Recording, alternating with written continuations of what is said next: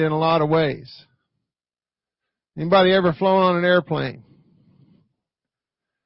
Or rode on a public transit bus or anything like that? You implicitly put your trust in one or two people that are sitting in the cockpit of that airplane to get you to the other side and on the other runway and to park the plane so you can get off.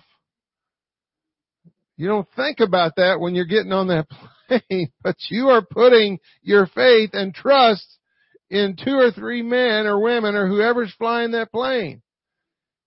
That they know what they're doing, that they haven't been indulging themselves in something they shouldn't have, and that they're sane and in their right mind, and that they're going to get you there. Same thing with a public transit bus or anything like that. We put our trust, we do it blindly almost. We don't even think about it. Somebody that flies all the time, they just kind of put it out of their mind that there's somebody up there flying the plane.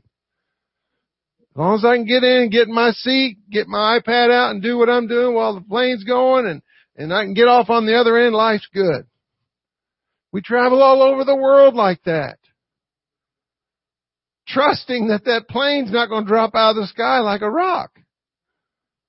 Right? Or God forbid in this day and age, somebody's not going to shoot a rocket at it. Take it out of the sky. Depending on where you're flying. So, it's called the unknown. Right? That's what God did with Israel.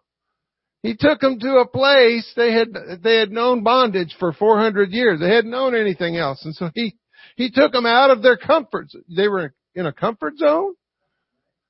In bondage? They were. Read it. They were, cause what did they do? They complained. We had it good back there. We could go back to eating leeks and onions. What did you bring us out here in the unknown for? Isn't that what they said? But God was taking them to the unknown. He took them to something that they had never experienced before called the Red Sea parting. And he didn't tell them what was coming. He just said, trust me. We were just singing that song, put your trust in me. He said, I want to lead you. When you let somebody lead, you trust them. Right? I remember when right before I went in the military, I was in this program back in Louisville where we went to this school that had a pool one day and we were learning about trust. And so we were working with blind students. And so they put us in this shallow end of the pool and they put blinders on us and they made us have to trust somebody else to lead us around that pool and not lead us into the deep end and drown us. And you might be smiling, but it was, for me at 21 or so, it was a little, And so they were trying to get it across to us how blind people have to trust those that can see. Right? And so we have to put our trust in Him just like Israel did. He's not going to necessarily lead you where you think you want to go. He might ask you to do something or go somewhere where it's not comfortable, where it's not what you would have done if it had been up to you if you were God. Right? That's why we're not. Do we trust that He has a plan or not? We do. I trust that He has a plan. Do I always agree with His plan? No. Do I always like His plan? No. But I know that He's my Heavenly Father. And He just left us little nuggets all along the way, like Romans 8:28. What does it say? And we know all things work together for good to them that love God and to them who are called according to His purpose. The called. And we just have to trust that we are those people. This has nothing to do with that's not directly. Amen. I trust Him. He has never let me down, Sister Vicki, ever. So if I've been let down, it's not because of him. It's because of me or some other human being. But God has never let me down. He's left me in a couple of places where I had to just trust that He was there. You can't see Him, you can't smell Him, you can't touch Him, but you have to trust that He's there. Because He said, He promised, He'd never leave us nor forsake us. And God don't break promises. He's not a man, the Bible says, that He should lie. Right? So what's that imply? That we do lie. We don't mean to. We just do sometimes. It's not really lying. We just aren't committed. We mean well, right? We mean well. But thank God He doesn't function and operate like that. If He said He's going to take us somewhere and keep us there, He will. Doesn't mean we won't go through stuff. Because that's part of the plan, isn't it? I don't know about you, but I want to be proven. I want my faith and my love for God to be proven. I don't want it to be, well, God, I told you I loved you once, and if I change my mind, I'll tell you. I want Him to try me and prove me. And He's listening right now. Oh, here we go. Be careful what you pray for, right? But I do. I don't, because nothing that's impure is entering in. So I want Him to try me. I want Him to, if I have to go through things in order for me to be perfected for His glory, then so be it. He's in charge. He's my Father. He's not going to do anything to hurt us. It might not feel like that when you're going through that trial, but He really is not going to do anything to hurt us. Amen? Praise God. We're talking about practical religion. And Pastor Parker has so graciously asked me and allowed me to continue to teach on this, and I thank him for that. And I was willing to sit down and let him teach, but he asked me to continue. So we're going to continue. So James chapter 1 verse 26 and 27. You'll have these scriptures memorized by the time this is all over with, right? If I asked somebody right now to get up and quote it, would they do it? Well, you just said you'd have them memorized. You all agreed? Nobody said no? Well, okay. Got me on my words there. If any man among you seem to be religious and bridleth not his tongue, but deceiveth his own heart, this man's religion is vain. Pure religion and undefiled before God and the Father is this, to visit the fatherless and the widows in their affliction, and to keep himself unspotted from the world. James 1:26 and 27 in the Amplified says this, if anyone thinks himself to be religious, piously observant of external duties of his faith, and does not bridle his tongue, but deludes or imposes a misleading belief upon his own heart. That's what deludes means. I added that. Imposes a misleading belief upon his own heart. You would actually lie to yourself? That's what that means. This person's religious service is worthless, futile, barren. External religious worship, religion as it is expressed in outward acts, that is pure and unblemished in the sight of God the Father. That's the key right there, in the sight of God. How does God see it? Not what do we think, not what does our pastor think, but how does God, what does He think? How does He see it? Right?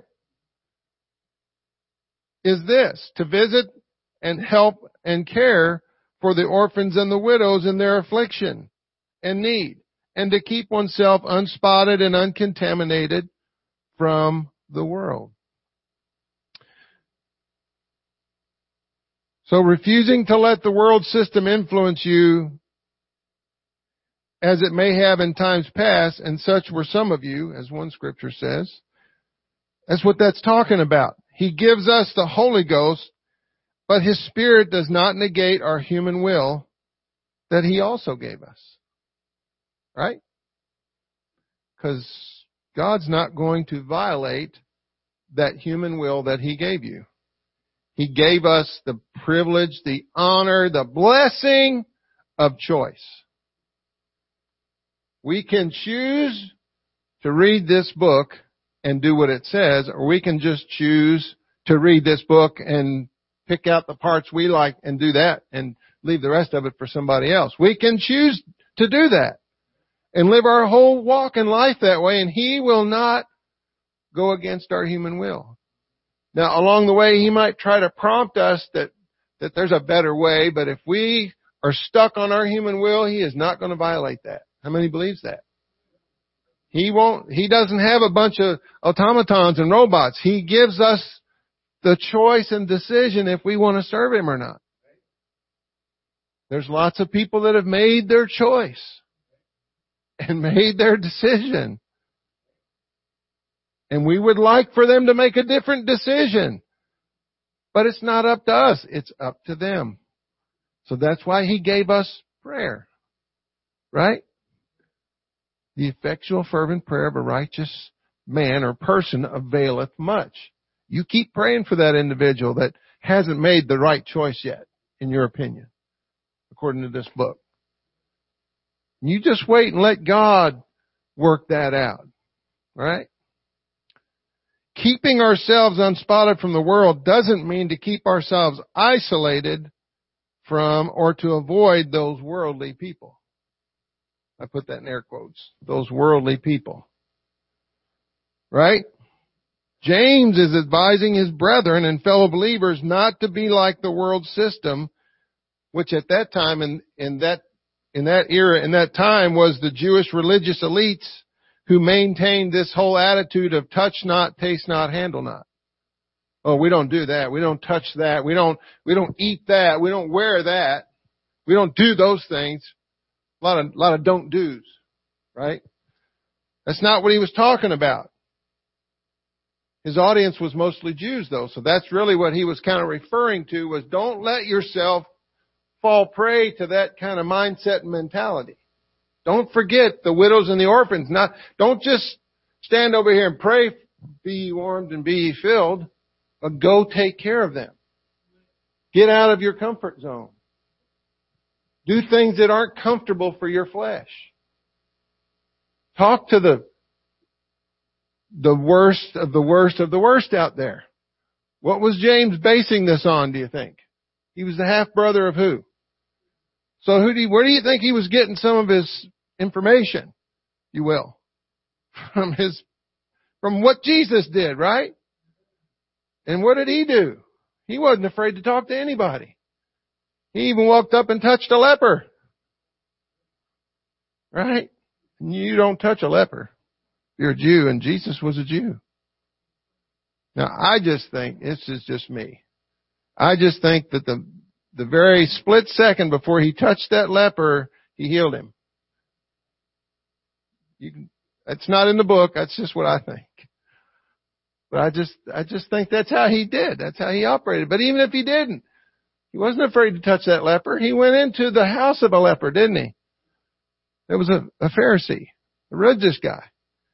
He went in, he talked to Matthew, the tax collector. He talked to Nicodemus. He talked to blind Bartimaeus. He went and talked to that filthy Samaritan at the well that had been with many men. And the one she was with wasn't the one, her husband either. He rubbed shoulders. So that's what James is telling the church.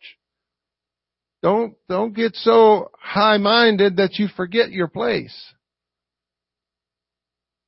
That's why James said this in 1:26 and 27. To visit, he put that before keeping yourself unspotted from the world. Do you notice that? Visiting the fatherless and widow in their affliction and taking care of them. And while you're out there doing that, just make sure you maintain your integrity and maintain your walk, and don't let the influences of this world draw you back into that mindset. We can do that, right? We can maintain our Christianity, if you will, but still go out there and rub shoulders with the world and be an influence on them. I'm going to try to stay away from always, maybe, and sometimes today. A little joke between me and Sister Belle. I don't know if I will or not. So we're going to get into part 2, talking about James chapter 4. I just wanted to kind of hit that little thing because that was kind of an overlap from the last lesson. And so we're going to talk about unrest and unholy passions. And so we're going to go to James chapter 4, verse 1 and 2. James chapter 4, verse 1 and 2 says this: From whence come wars and fightings and strife and controversy among... I wrote that in there. Strife and controversy among you. Come they not hence even of your lusts that war in your members? Not only them as individuals, but them as a body, as a church, right? Ye lust, and ye have not. Ye kill and desire to have, and cannot obtain. Ye fight and war, yet ye have not, because ye ask not. Right? And so, where's he coming from with this, you think? Well, James wrote a letter. So he didn't write a letter with chapters, did he? No, he didn't. So, I'm trying to get to the book of James in here. So, if we go back to James chapter 3, starting in about verse 17. That's Peter.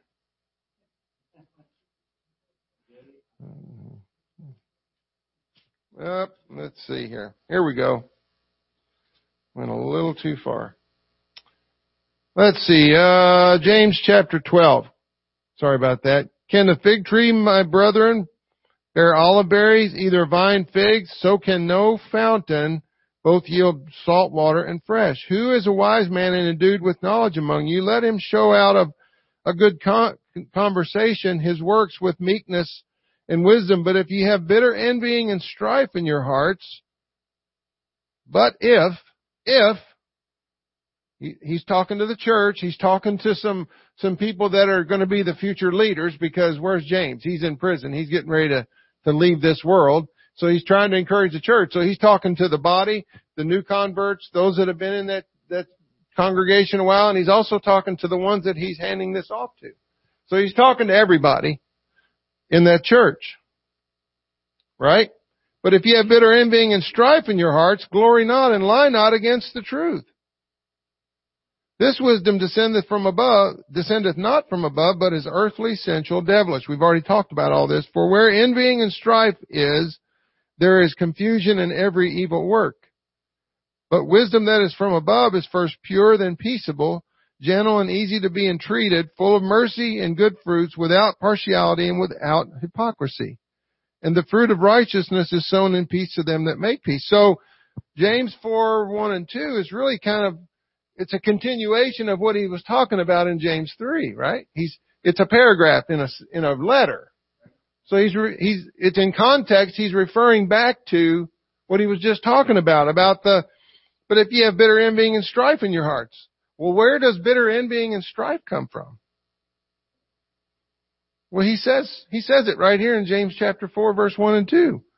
From whence come wars and fighting, strife and controversy among you? Where does this come from? If there's strife and envy and controversy and all this going on in the body, where is it coming from? Come they not hence, even of your lusts, that war in your members? Does it not come from within the body? Is that possible? With all these human beings, is that possible? Right? Because we all have our human will. We all have an opinion. We all have our desires, what we like, what we would prefer. Right? So you think that there could be strife in a body of people? I mean, we can just take it outside the church if you want. Let's go to the workplace. You think there's going to be some I mean, there's some people that I work with that bring in donuts almost every week. And it's not that I don't like donuts, but sometimes I just wish they'd bring something else. Maybe I should be the one to bring the fruit, because that's what I want them to bring, is something healthy. And it's not that there's anything wrong with their opinion, their decision, their choice. It's just, one every now and then's okay, but every week, some of them brought them every day. You just kind of it gets old. Right? And so we have these sort of disagreements going on among the 11 of us that work in this department. So I'm not going to have strife over it. I'm just not going to walk over there and get one.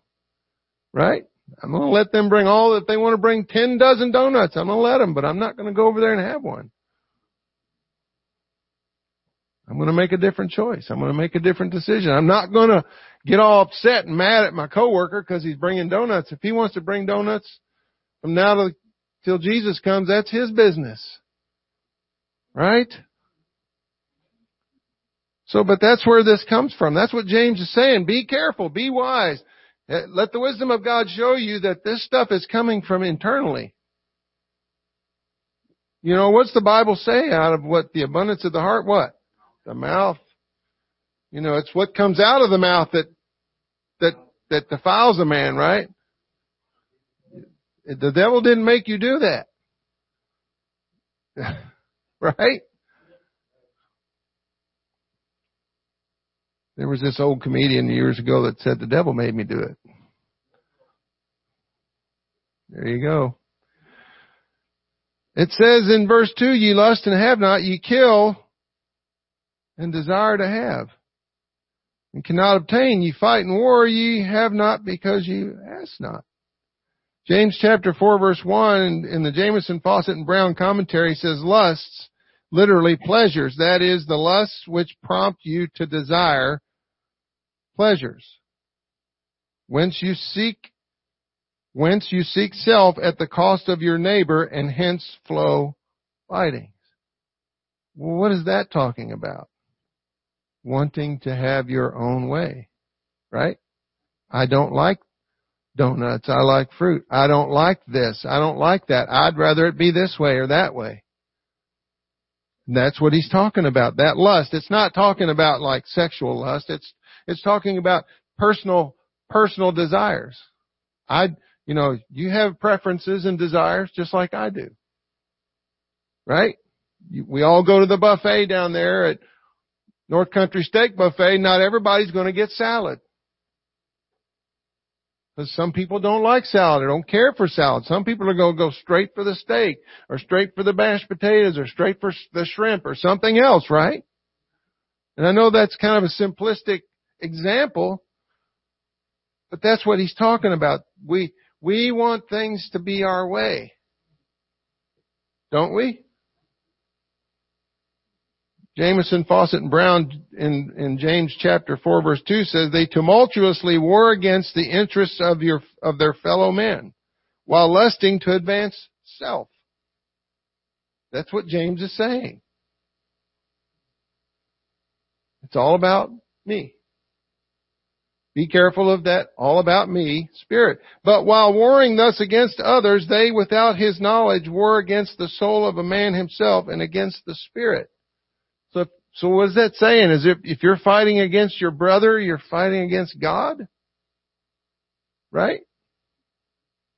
Because whatsoever you do to the least of these, my brethren, you also do it unto me.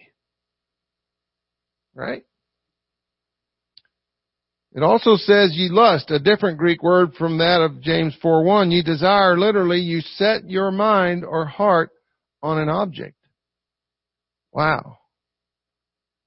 We get our mind made up that we want something a certain way, and we don't care about what anybody else thinks. This is how I want it, and if I don't get my way, I'm going to lay down on the floor and kick my feet and scream. And we don't do that as adults. Literally. But we might do that on the inside where nobody can see. Right? This object does not necessarily have to be physical. It can be anything that is the object of our desire, something that is strived for personally, like wanting to have our own way, for example. This is effectively resisting God's way, God's plan, and God's purpose. Because when we came to God, we came on His terms, not ours. So we agreed to lay down our life and our way and our will so that He could be in control, right? Did we not do that? Right? So with this going on in the body, there is bound to be strife. That's why James is bringing this up. He's trying to help them. You know, he's like, I'm not going to be around forever, guys. You're going to have to do this on your own. You're going to have to walk on your own. Right? There's nobody my mom does not come to my house or call me every morning and wake me up for work. She used to do that when I was in school. Come on, get up, time for school.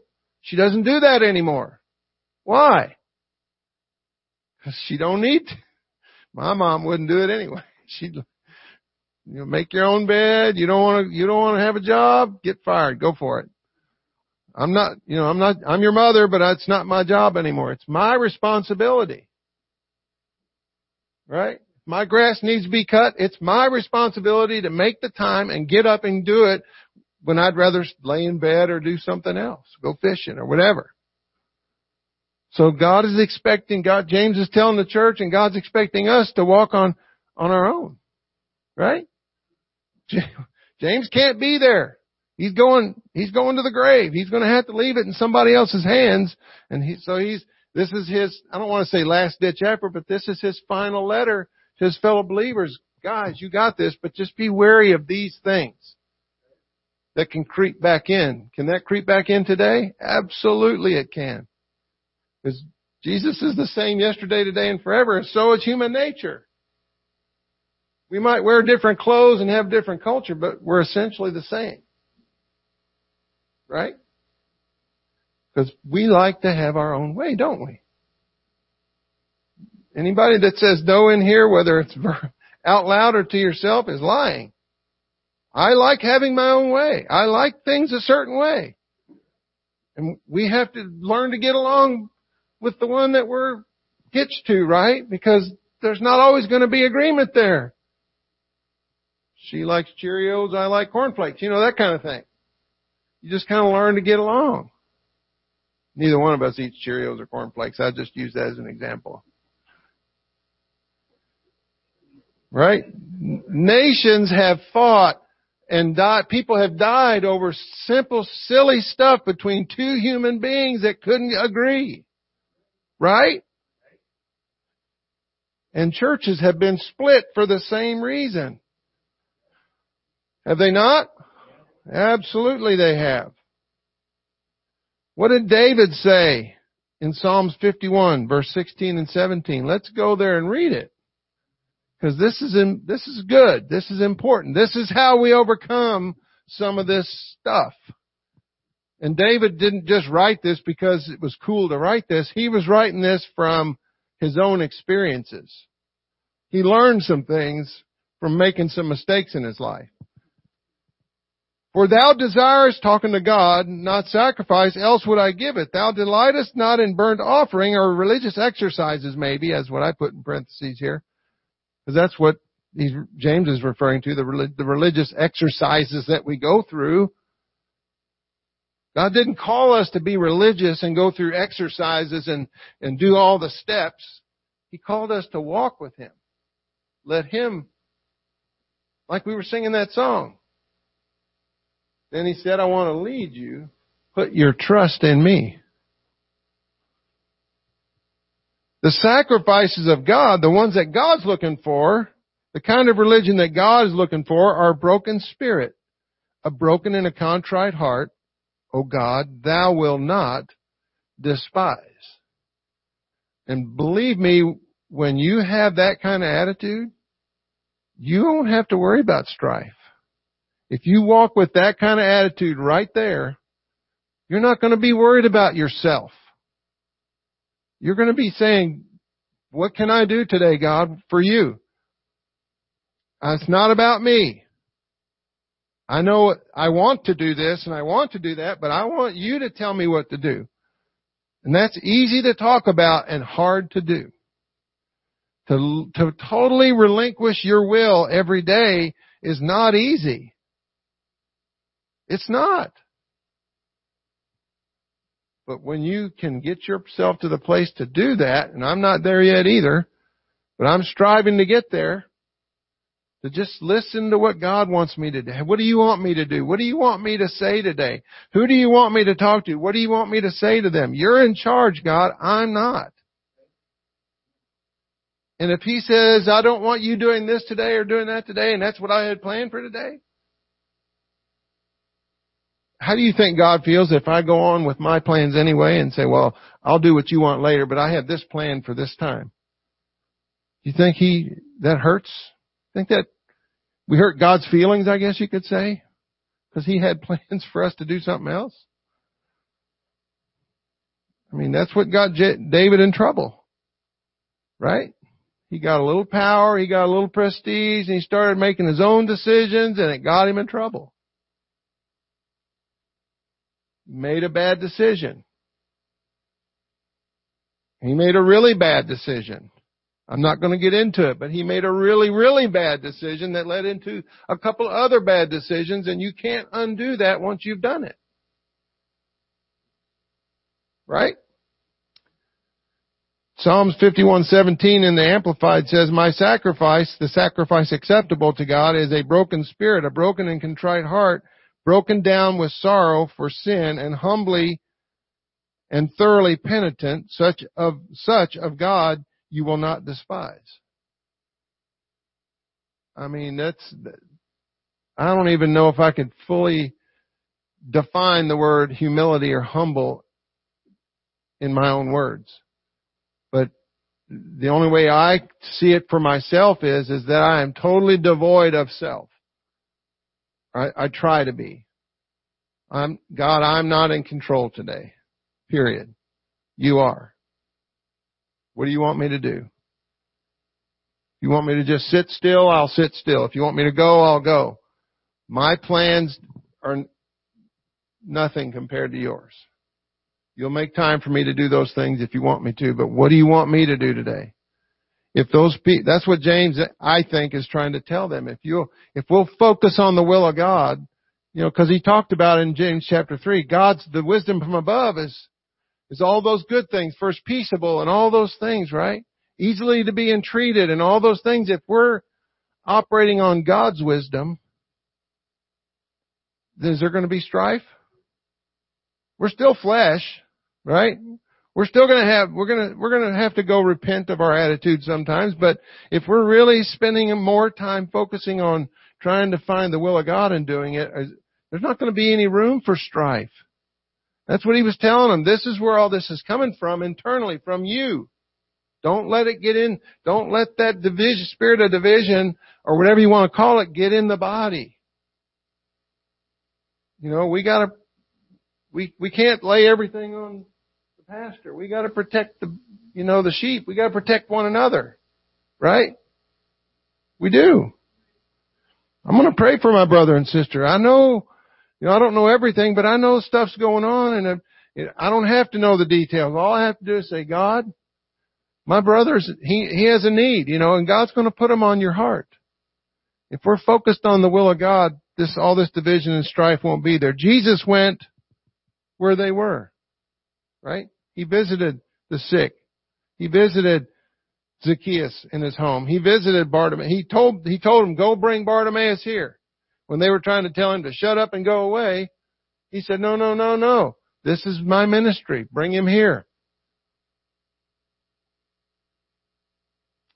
We gotta get out of our comfort zone. We gotta get out there and rub shoulders with the publicans and sinners. Right? We can't stay cloistered in our little building. That's not what the first church did. They went from house to house breaking bread and having fellowship together. And the Lord added to the church daily such as should be saved. Because they were going from house to house, breaking bread and having fellowship together. And they weren't being critical about who they were with. And they were trying to follow the example of Jesus. And that's what they were being preached to by the guys that hung around with Jesus. So James 4:2 says, "Ye lust and have not. Ye kill and desire to have and cannot obtain. Ye fight and war, yet ye have not because you ask not." Ask who? That's the first question I said, ask who? Of course, it's talking about what? Prayer. Asking God, right? So instead of taking something to prayer, James is saying here, they're trying to take it upon themselves, and they're trying to work it out among themselves and make their own decisions, and then, they want to make a decision and come together and have a meeting and have a committee, and then they want to lift it up before God and say, "Would you bless this?" He's going, "You didn't come and ask me first? You asked not." That's why you're having all these problems, because you asked not. Right?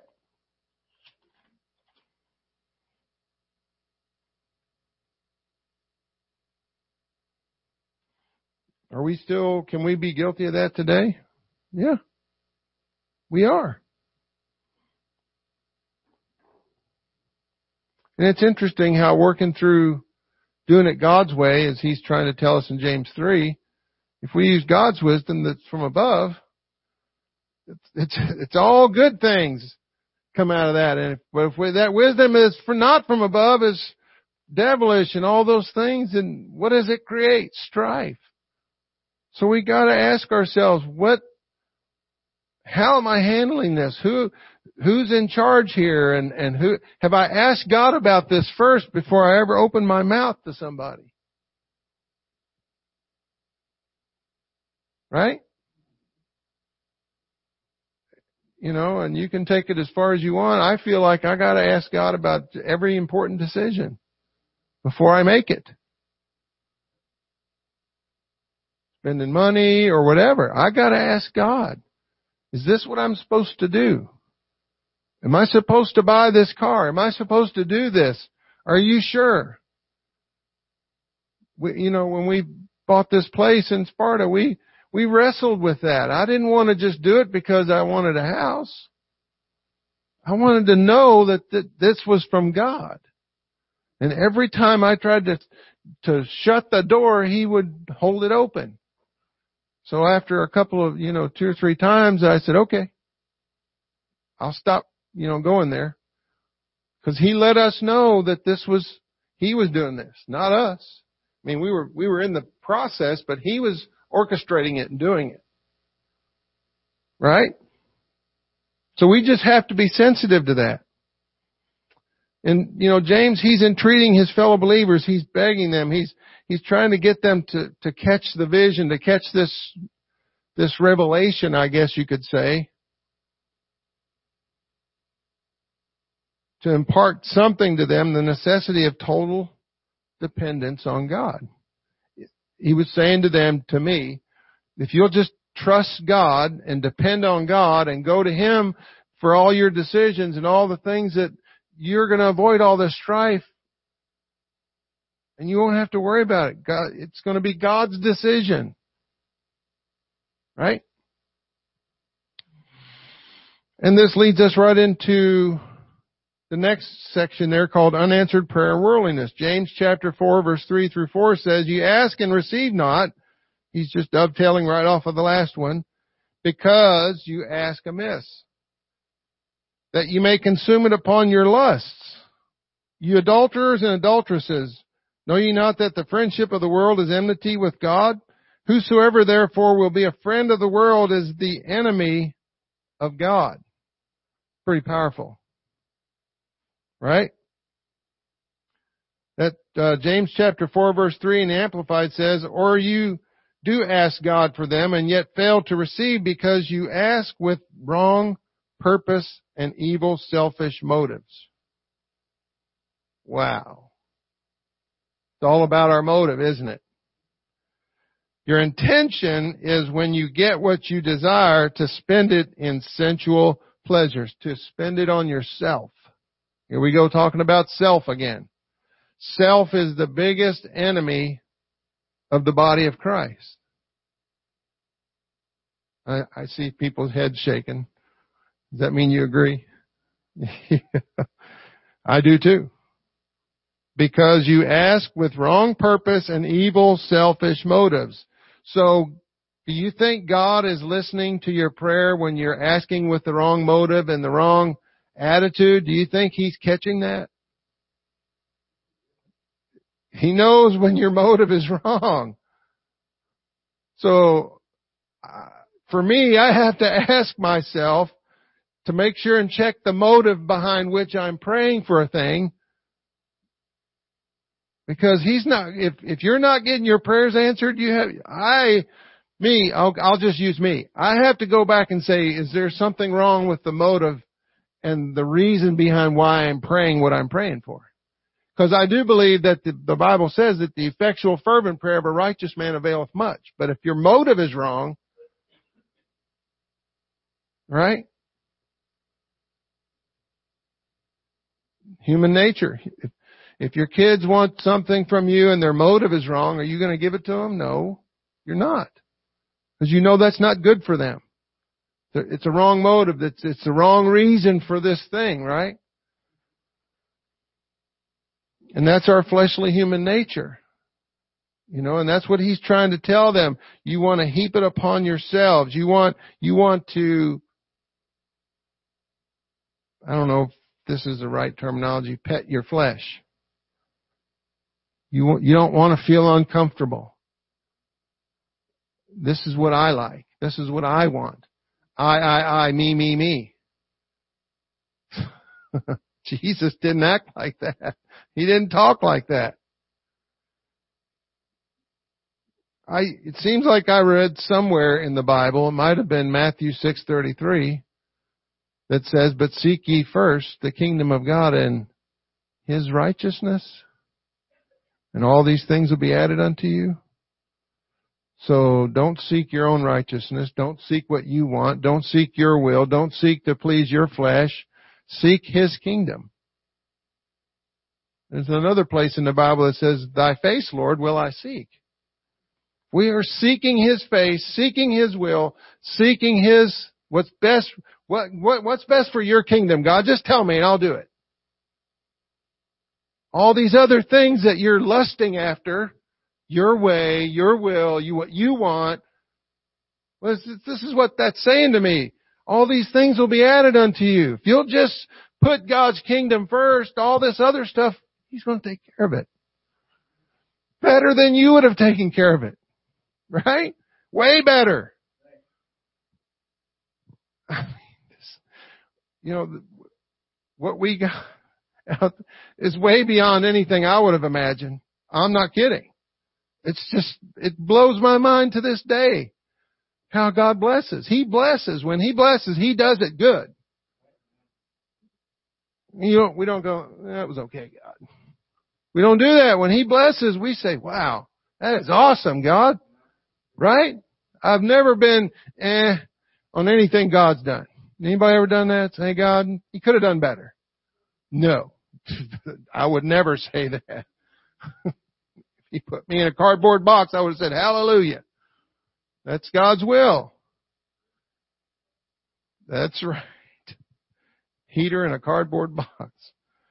Praise God. James chapter 4, verse 4, the Amplified says, you are like unfaithful wives. He wasn't calling them adulterers and adulteresses necessarily. He wasn't saying they were physically doing that. But he was saying you are like unfaithful wives, having illicit affairs, love affairs with the world, and breaking your marriage vow to God. You mean I made a vow? Oh yeah, you did. You did. You might not remember what words you said, but you made a vow when you came to that altar and received the Holy Ghost. And when you got baptized in Jesus' name, you made a vow. We all said something different. God, I'll do this. I'll do that. I'll work for you. I'll do whatever you want me to do, God. Just fill me with the Holy Ghost. Something like that. And we can't renege on our promise. We can't renege on our commitment.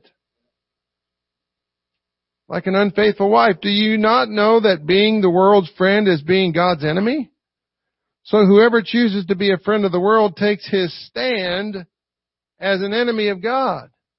Wow. So you're choosing to take a stand when you don't stand for God's kingdom, God's will, God's plan, God's purpose. You're taking a stand to be an enemy of God. I'm going to resist you, God.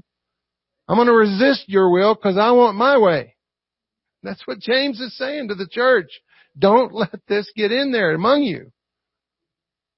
It'll destroy you from within.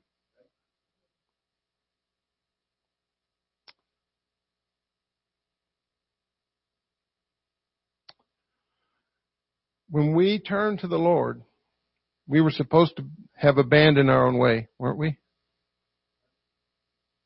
Not my will, but thine be done. Right? He's the potter. We're the clay. The Bible says the clay doesn't say to the potter, I think you're doing it wrong. It doesn't do that.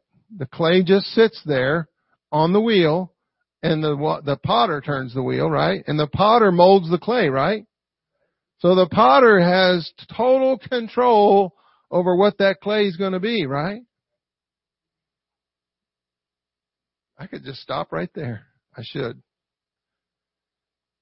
Since His word's the same yesterday, today, and forever, then that means that these same precepts apply to us today as well as to the church, the Jews that James was writing this letter to, doesn't it? Does it apply today? I don't want you to just blindly go yes, but does it apply today? Yeah. Because we're still the same human nature. We might not be Jews, we might not live in that time, but still the same human nature is in us. That tendency in us to want to have our own way.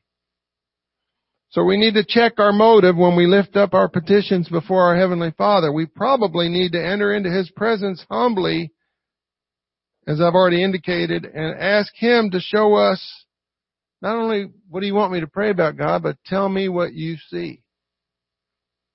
What do you see in this guy right here, God? Tell me how you see me.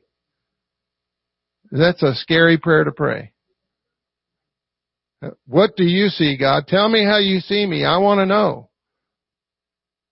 Search me, O God, and know my heart, right? That's a good prayer to pray. That's a scripture, by the way. Try me and see if there be any wicked way in me and lead me in the way everlasting. Who doesn't want that? I want that.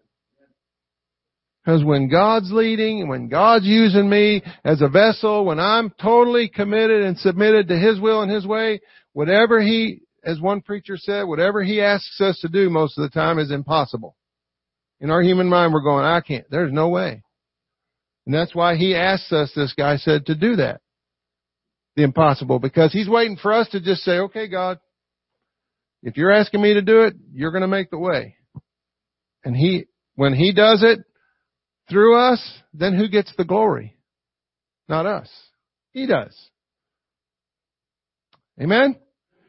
Praise God. Well, next Sunday, we're going to have our service with our veterans. And so, amen, I'm praying that the Lord will help me to be ready for the following Sunday and to bring something to you. I hope that something I've said today has helped somebody. Father, we love you today. We praise you today. We thank you for your goodness, mercy, and grace. We plead your blood over the remainder of this service. We thank you for this pastor, Lord, and the word that you've given him for us today, Lord, that we would come into this remainder part of this service with our hearts and minds open to receive the word, the engrafted word that you've given to him to speak to us today. In Jesus' name we pray. Amen.